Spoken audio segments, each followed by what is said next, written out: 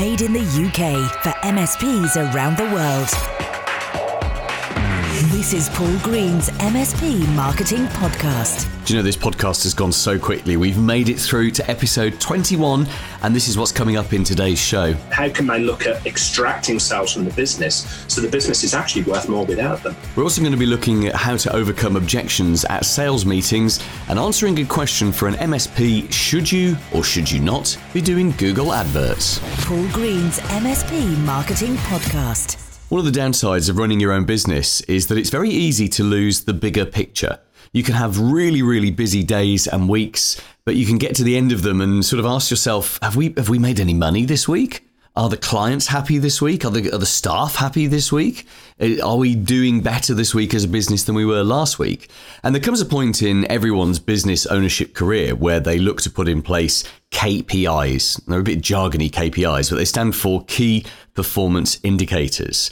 And you might choose to put them together in a dashboard or just in a spreadsheet or even just on a scrap of paper on your desk. You remember paper, don't you? So 2004, it really is. But the point of KPIs is that they give you a visual indicator of what's happening within the business and therefore what the trends are in the business. Because you see, KPIs aren't just about the snapshot of what's happening now, it's what's happening over a period of time. What's going up? What's improving? What's getting worse? What's going down? Which are the areas that you need to focus your valuable management attention on? Because you can't be on top of everything all of the time. So the KPIs, particularly when married up to a really visually easy to read dashboard, make it easy for you to know where you should be spending time, what's broken, what's soon going to be broken, or what's just generally a bit lackluster right now.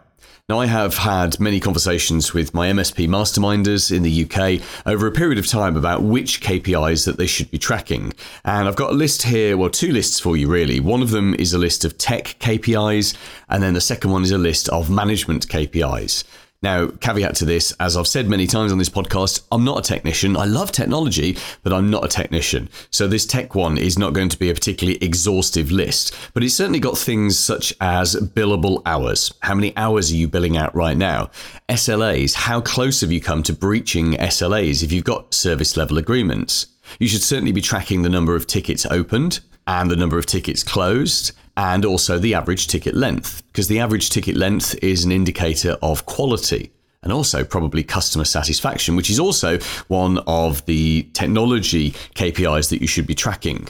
Now, there are lots of different ways to do these. If you've got a good PSA, then you should be able to extract this data out of them easily.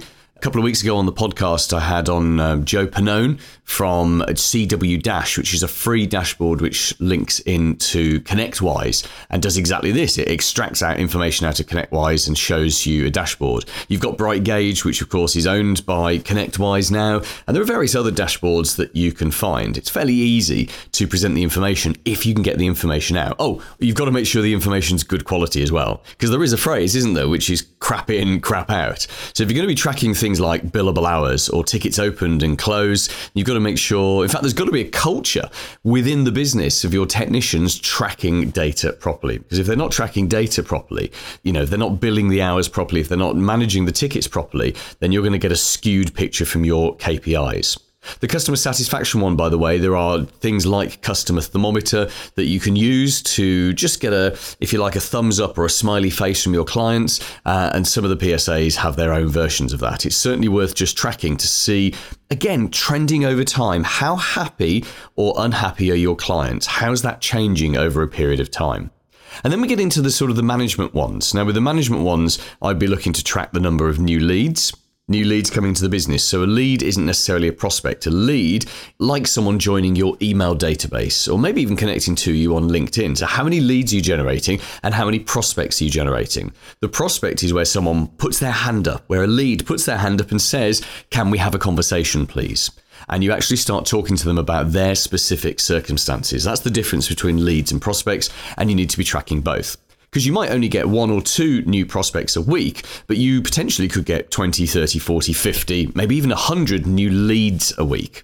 Next, you should be looking at the number of new sales appointments, and not just the number of sales appointments, because someone could have 3 sales appointments in the same week with the same prospect. That doesn't really count. But what are the number of new ones that we're starting? What's our lead to prospect to appointment conversion rate? In the business that I sold, it was a marketing business I sold 4 years ago. We knew exactly what our conversion rate was from the number of new leads joining the database to the number of sales meetings that we had to the number of new clients. And I can't remember what those are off the top of my head, but we worked that out over a number of years and they were fairly consistent figures. And by tracking those figures every single week, we were able to see A, if the system was broken in some way, because typically when the figures changed quite dramatically and quite suddenly, it meant that someone somewhere was not following the system that was laid out. But also it allowed us to know with confidence, if we spend £1,000 on lead generation, we know exactly how much revenue and therefore gross profit and potentially net profit that can turn into. So that's definitely something you'd want to track, those conversion rates. Then you've got your sales conversion rate, which is all part of the same thing. You definitely want to track your monthly recurring revenue, because that is the dream goal for every MSP, is to grow the monthly recurring revenue. So track it. Let's see it in your dashboard. What about monthly recurring revenue per user per month? So this actually gives you a quality score across the whole business. If you're supporting, let's say, 1,000 users and you're generating, £10,000 worth of monthly recurring revenue, then that's £10 MRR per user per month. And again, over a period of time, that could become a KPI that you're focusing on. How do we grow our MRR, our monthly recurring revenue per user per month? That's where you'd use things like the profit matrix to go out and sell more to your existing clients. In fact, it will motivate you to do so because you will make more money this way and you'll know from the figure that it's going up. You could measure an upselling rate, again, for each client, how much you're growing their business every year. Upselling isn't so much about hardcore selling, it's about finding opportunities, finding things that your clients might want or need, or that might remove some fear for them and just putting it in front of them in the right way. And some of them will go on to buy some of those things. You should definitely be tracking your net profit percentage. So net profit is the bottom line of the accounts. It's the money that's yours. It goes to the owners. You just have to pay the tax on it, sure. But one of the main goals of the business is to generate enough net profit to keep your interest over a long period of time. And all of us have run businesses that don't make money. And it's not fun. It's not fun doing that at all. So you should be absolutely tracking your net profit percentage. The percentage, again, is a quality score and what's happening to that month by month, year by year. And then the final one I think you should be tracking is staff satisfaction. Now, there are lots of different ways of measuring staff satisfaction. You can just have a good Google search to figure that out.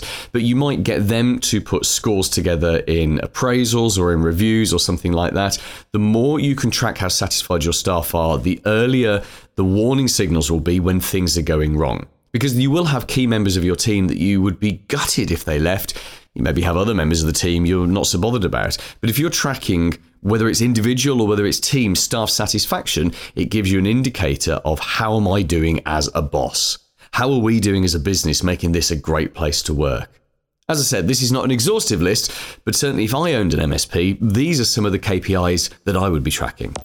Here's this week's clever idea. We don't talk a lot about actual sales meetings on this podcast because my experience with most MSPs is that once you've got the sales meeting, you go and do your magic. Most MSP owners are pretty good at selling because they talk with passion and with vigor and with interest about how technology can solve their potential clients' problems. But it is worth us, I think, just having a look at objections. Now, objections at sales meetings are, I believe, the prospect telling you they haven't yet got all of the information that they need to make a decision, be that cognitive information or emotional information. Because of course, most of the people that you're meeting are making the decision emotionally. They're making the decision with their heart and then they're rubber stamping it with their brain. So with objections, I always think there's a 4-step process that you can use to overcome objections. The first of them is to listen fully to that objection. You've got to ask them, because the temptation is to jump in. Someone says, but what about blah, blah, blah, blah, blah. And the temptation is to jump in and just try and kill it dead and answer it. And actually what I think you should do is you should take time to listen to the objection properly. You should explore the objection. You should ask questions. What, how questions, not why questions, because why questions can come across as defensive, but what does that look like? How do you think that would affect the business? What is it about that concerns you? Those kind of things. You need to make sure that you understand the objection completely. And that's about exploring it properly with them. It's about asking them for examples. Most objections come out of previous experiences or lack of experience. So you've got to quite understand, is this because of something that's happened to them in the past? Or is always is because they haven't got something to compare this against. And only after you've uncovered all of those objections can you respond properly. Now, you have to look at the objections and respond to the biggest things first. Resolving objections and responding properly isn't about being defensive. It isn't about just being dismissive. If they've got an objection, it's a real thing to them. To you, it might be nothing because you know it's not a big deal at all, but to them, it's big and it's everything. So you've got to throw out the evidence. You've got to give them the emotional evidence that they need that this is not a problem. You've got to back that up with some cognitive evidence. You mustn't be swayed by the fact you know it's not a big deal, because if it's a big deal for them, it could potentially kill your sale. And by the way, you've got to do all this without talking for 20 minutes, because long-winded responses just seem really insincere.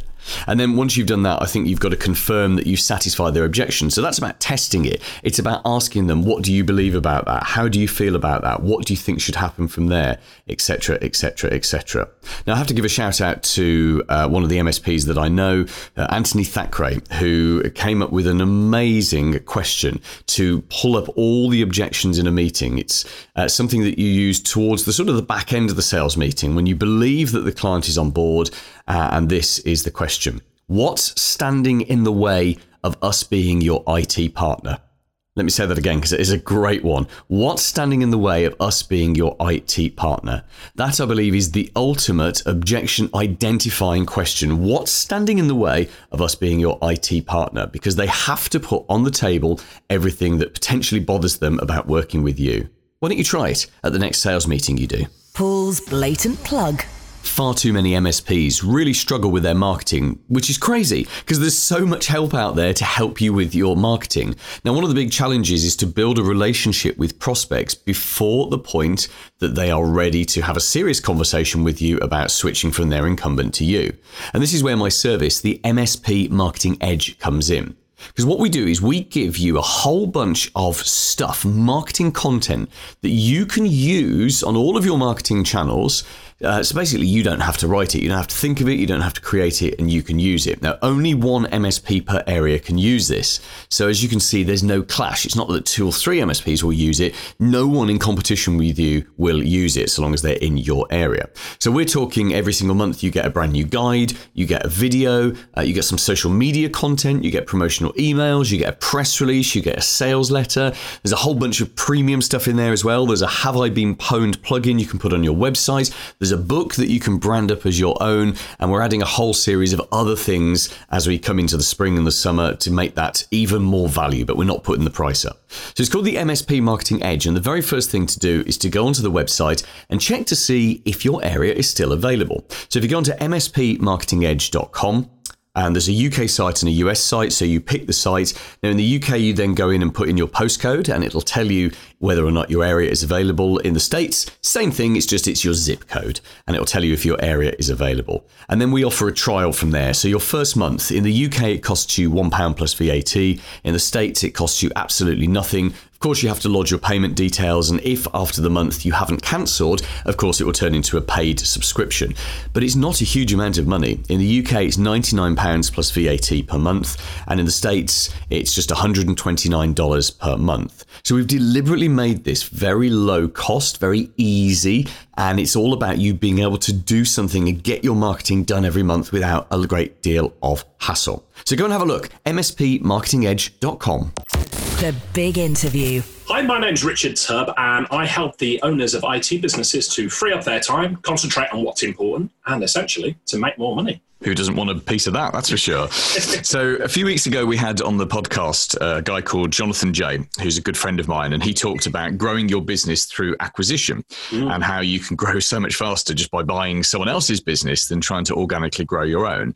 And it's led on to a number of questions, Richard, which I can't answer. And I think you're the man that can answer those.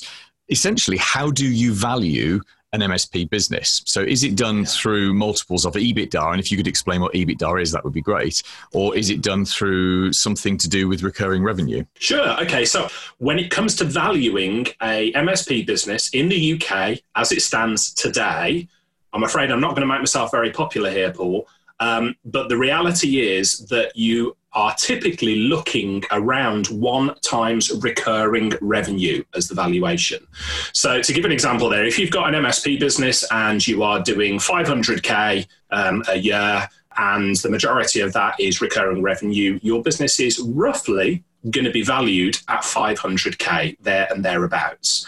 Now, before I can almost hear your listeners jumping out of their seats and ready to throttle me around the throat and saying, but I've spoken to my accountant and my accountant says I can get between 3.5 and 5 times revenue or any other fancy calculation.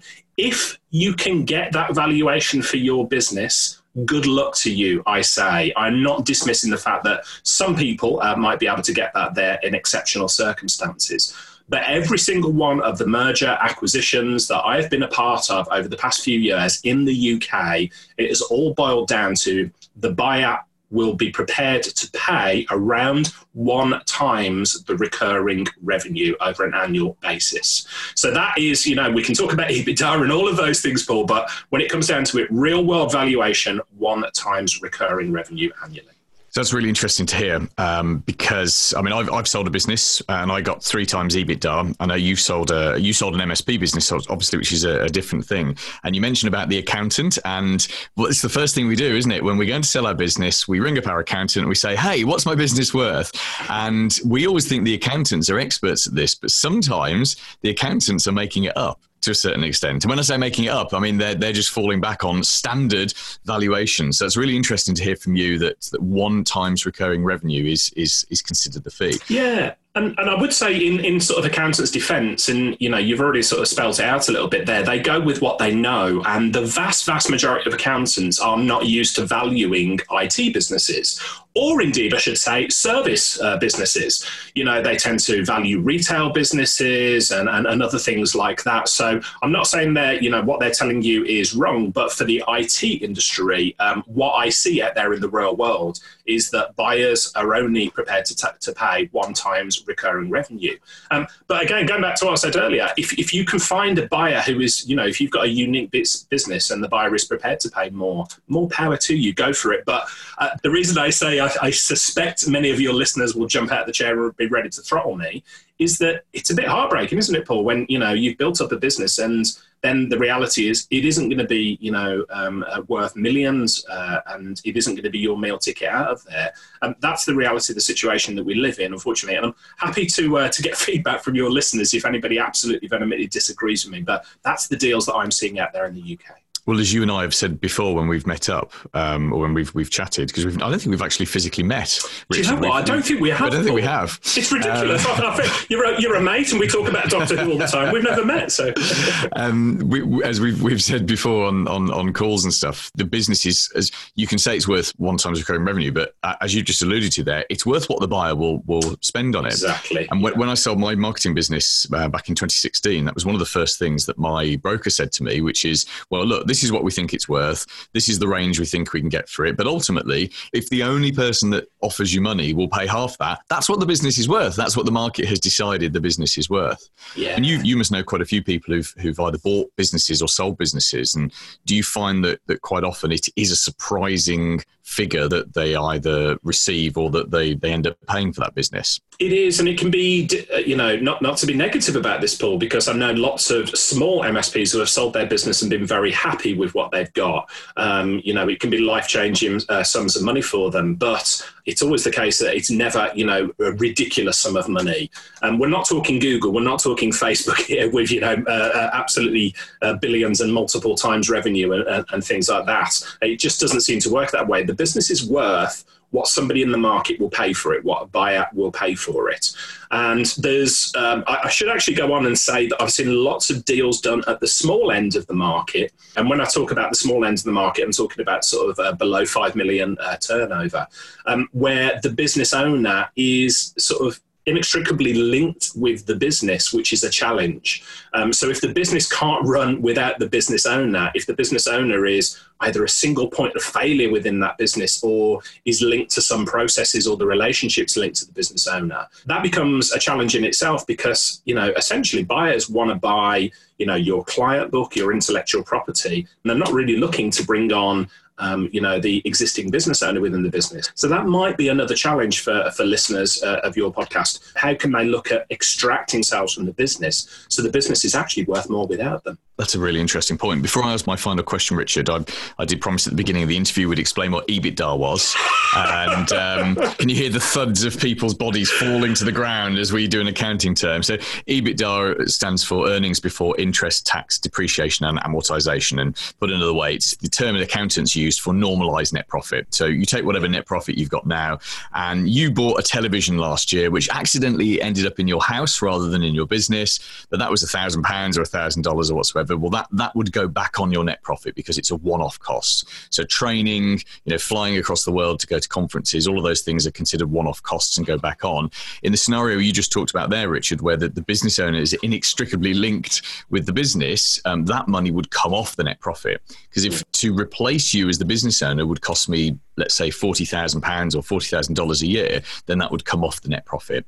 And EBITDA is a figure which is normally argued between accountants. I think when selling an IT business, if they're valued at 1 times recurring revenue, it's almost an irrelevant figure. If any of your listeners are thinking and saying, I've heard of EBITDA, but I don't really know what it is, and you've just given a fantastic explanation, well, I should say to your listeners, you're not alone. Because I don't fully understand the ins and out of it. And I built and sold an MSP business. What I would say is when it reached the point where we did start to go into the nitty gritty of the figures and that, I reached out to an external consultant who helped me to understand these things and helped me organize the books in the way that a buyer would want to see them. So we as MSPs are very used to talking to our clients about outsourcing the things that they're not good at or they don't want to do. When it comes to selling a business or even valuing a business, I would argue that we need to take our own advice. We need to step out and reach out to somebody who has got experience in valuing IT businesses, so that may not be your accountant, and who can explain, here's the things you need to do to put your business into a sellable state. Because I can tell you from experience, you've got a figure in your head of what your business is worth. I have probably just rained on your parade when I've talked about the 1 times recurring revenue. But when you actually speak to a buyer, prepare for it to get much, much more aggressive because the potential buyer will pull any and everything out that they think can devalue the business because they want to pay as little as possible. So my advice for listeners would be, reach out, seek somebody who's got experience with helping put your business into a sellable state for all of the reasons that we've just talked about. Get external help for it because it really is money well spent. What should we be doing to make the business worth more? So obviously adding in more monthly recurring revenue, but you've been there, you've hired a consultant. What would you do to that business to make it worth more when it came to exit? Well, I'll bring out one of the ones that I get asked about all the time, and that's, is a business worth more if it's got long-term contracts? I would say the rational way of exploring that is yes. If you've got long-term contracts with clients, it's worth more. However, I'm the exception to the rule in that my MSP business only had 30-day contracts. We actually used it as a selling point. We said we lived or died by the service that we provided to customers. And I managed to sell my business.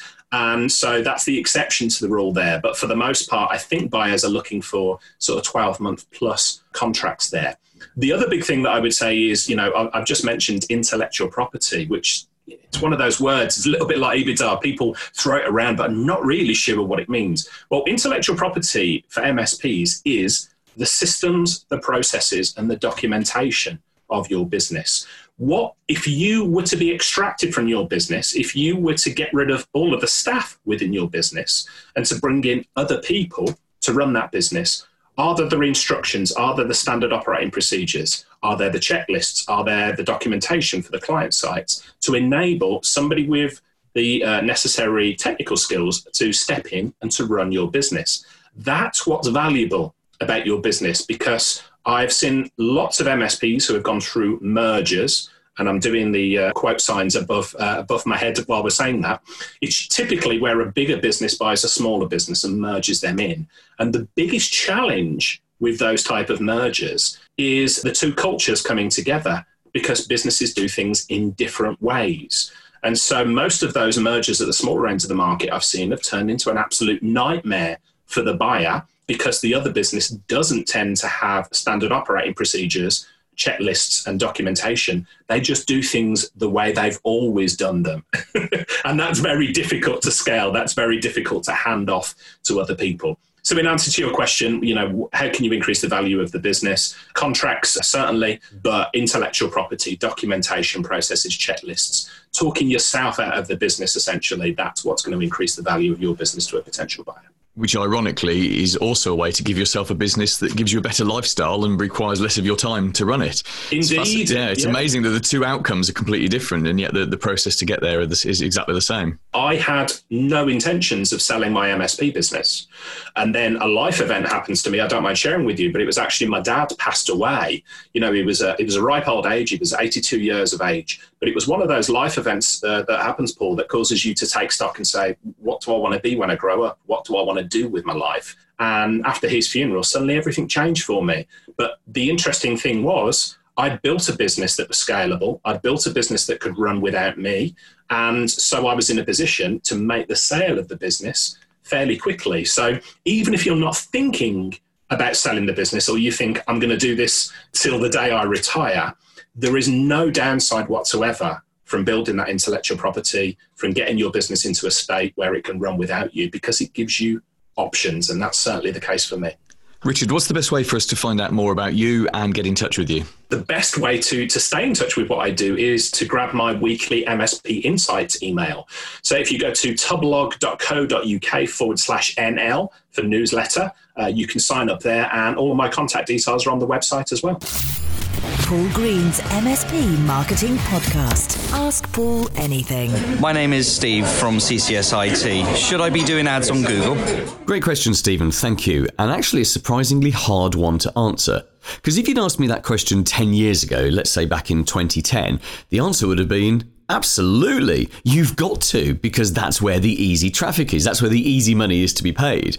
But here now in 2020, things are not quite as clear cut as that, because you can make money, and quite good money, off Google Ads, but it's certainly not as easy or as profitable as it used to be. So let me explain some context. If you go back 25 years, back to 1995, which makes me feel old, and you think about marketing back then, it was very wasteful. It was you had to spend a lot of money without really knowing what was working. And then Google came along, and it was the first sort of en masse search engine, and it was the first one to introduce en masse the technology of matching up people who had something to sell to people who wanted to buy that thing. And that's what Google Ads is. And it only came around about 1999.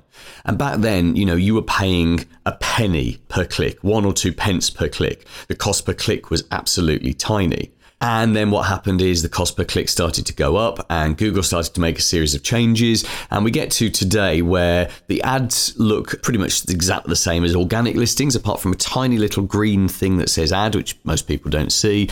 The ads get a huge amount of clicks because they are dominant, especially on mobile phones. They dominate the real estate of the screen, and there are fewer ads than there've ever been. Do you remember when there used to be like 4 or 5 at the top, and then others down the side and others at the bottom? All of that's gone now. We've just got the ones up at the top. And the cost per click is huge. In some areas, you can be paying 30, 40, 50 pounds or dollars per click. And so your cash cost of using Google Ads is fairly high. Saying that, however, the concept still stands that Google is putting you in front of people who are looking for someone like you. So I think if you are going to use Google AdWords to try to find MSP clients, it's probably a no, which is a very strange thing for me to say, because actually an MSP client can be worth £10,000, £20,000 or dollars a year. And so let's say you have to pay £500 to win a $10,000 client. That's a great return on investment, and everyone would do that every day. But here's the thing. To get someone as an MSP client, I believe you have to build a relationship with them first. We all know that when someone switches MSPs, there's a huge amount of fear involved, because the risk is that you destroy their business, that you get their technology wrong. And that's why they have to have a relationship with you before they're willing to switch. I don't think you can build that relationship off traffic from Google. So I think if you're going to do Google Ads, what you should be doing is focusing on the people who've got an immediate need and problem now. And that could be, please help us for this, but it could be a laptop repair, or it could be a printer problem, or it could be some kind of technology problem that they need some help with now. And I think if you can get those people and get them to make some kind of commitment to use you for a repair or a fix, and then use that not for that ad hoc revenue, because no one wants that ad hoc revenue, but use it as a lead generation tool, as a relationship starter, then that can lead to you then going and having proper conversations with these prospects, with these new clients, sitting down, maybe even doing audits with them, and ultimately looking at switching them over to MSP. I've got about 2, maybe 3 clients that are using Google Ads, and they're happy enough that they stick with it week in, week out. There are a couple of other people I'm aware of in my MSP marketing Facebook group who, again, are spending money on Google Ads. There's a figure, they reckon in all the click spend, it was costing them $3,000 to get a client, but the clients were coming in at £10,000 a year or whatever those figures were. So again, there's a good return on investment, particularly since you do keep clients for years and years and years. My most successful client in terms of Google Ads put himself through a Udemy course.